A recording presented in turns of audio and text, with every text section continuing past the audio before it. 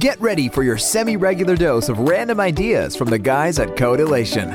We like to talk about big ideas, companies that are winning and those that aren't, along with current events in our crazy world of software startups. So come along with Eric and Josh, who challenge you to think big, start small, and turn your ideas into something on this episode of From Idea to Done. Hey everyone, I'm Josh. And I'm Eric. And today's idea is the book review of No Man's Land, Where Growing Companies Fail by Doug Tatum. Josh, you referenced this book a couple times in past episodes, and you and I are kind of in the same, we're the two main recruiters for your growing company. Can you give us a little synopsis of this book? Yes, our growing company, but No Man's Land helps you focus on a stage of growth that, you know, tough to see on podcasts when we're not video, but it's a linear growth, meaning kind of a line from the left to the left bottom, top right corner, and then expenses. Think of that almost as a stair step, to where you need more you need more capital, more cash than you have when you are trying to scale the company. And so you can do that without cutting your marketing team or budget. Is that? But on a positive note, it's really kind of like just having your marketing team crush it so that the dev team is overwhelmed. Yeah, I think to some extent, you know, looking at an expense like marketing, if you don't have the margin in your business, are you able to invest in it? You know, that was something we did a year and a half ago, is saying, you know, let's go all in on content and marketing and see where we can get it to. It was an expense, but I think we're on the other side seeing kind of the fruit of that happening. And really at the core of it, the book teaches you to focus on the 4 M's, which is market, management, money, and model. And how you grow, you really need to keep your eye on each one. As a smaller company, what worked for you won't work as you're growing. The small company, you can promise and pivot quicker. The customer is able to have a very simple exchange with you as a company. But as you grow, everything becomes more complex, and you can fall out of alignment with the market, which may feel like everything is, you know, just starting to slow down, or quality problems start to emerge. And so that's kind of, it's easy to fix things when you're a team of 2. Mm-hmm. It's a little trickier when you're a team of 10, where we're at now, and I can't imagine it getting easier as we grow. Or 200 or 2,000. Yeah. Right. And so what are some of kind of like the key things you, me, and kind of anyone listening can take to their growth strategy and kind of recruiting efforts to help them so they don't fail? I think there's 3 takeaways from the book, and this is kind of my spin or opinion on the book itself. So one is to say, what is the unique value that we built our business on, and continue to validate, are we growing out of alignment with the market?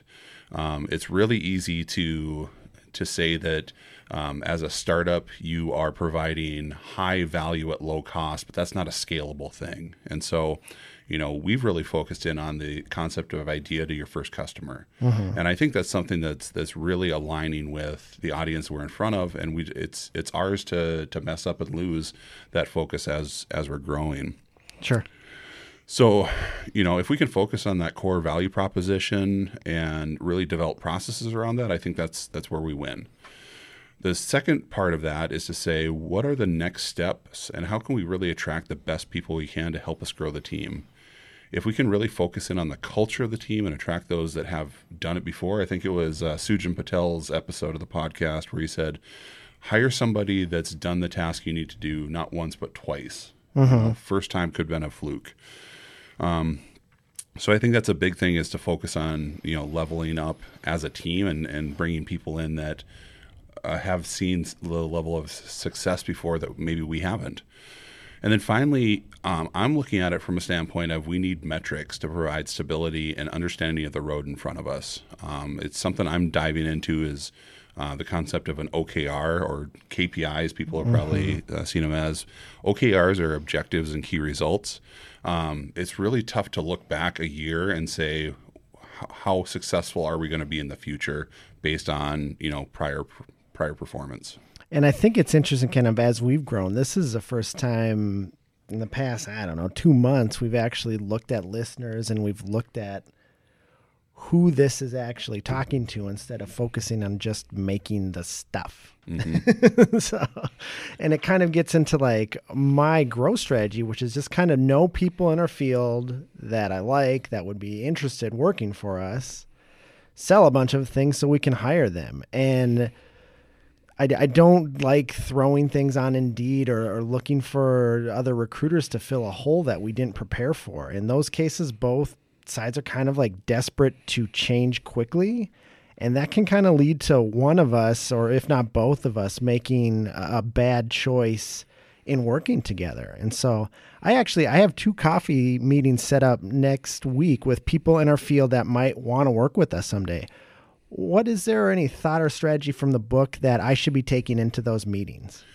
I think the 2 things that we can focus in on are momentum and culture. And I think when culture done right is that it helps provide the appearance of forward motion at all times. You know, even when you're struggling or there's issues or it's bumpy, the culture can help weather you through that. And that's not, putting on a fake veneer for the public to see, but it gives the appearance of forward motion even when you might be slowing down a little bit. It's really the company's self-esteem. If we're able to create a culture that others want to be part of, does that just galvanize, everyone involved?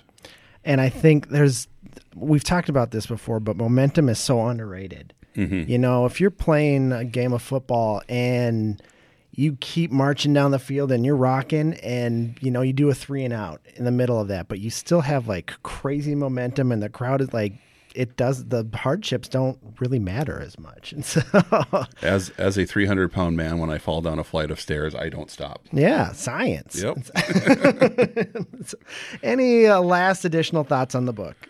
There's a lot of really good takeaways from the book, and we really just scratched the surface in this talk. And all I can really say is that if you are running a business, this has to be on your reading list. I like it. So thanks for reading this and telling me how to implement it into our work and make our team better. And I don't have to then, because you're a human Cliff Note. Oh boy, that's high school talk right there. Cliff Notes, huh? You can just Google stuff too, right? As an app development company, how Google? Fair enough. So yeah, tune into next episode where I don't read a book or Google it and ask Josh about the book Giftology by John Ruhlin. Thanks for listening. We hope that you know of a startup that could use our advice and random thoughts.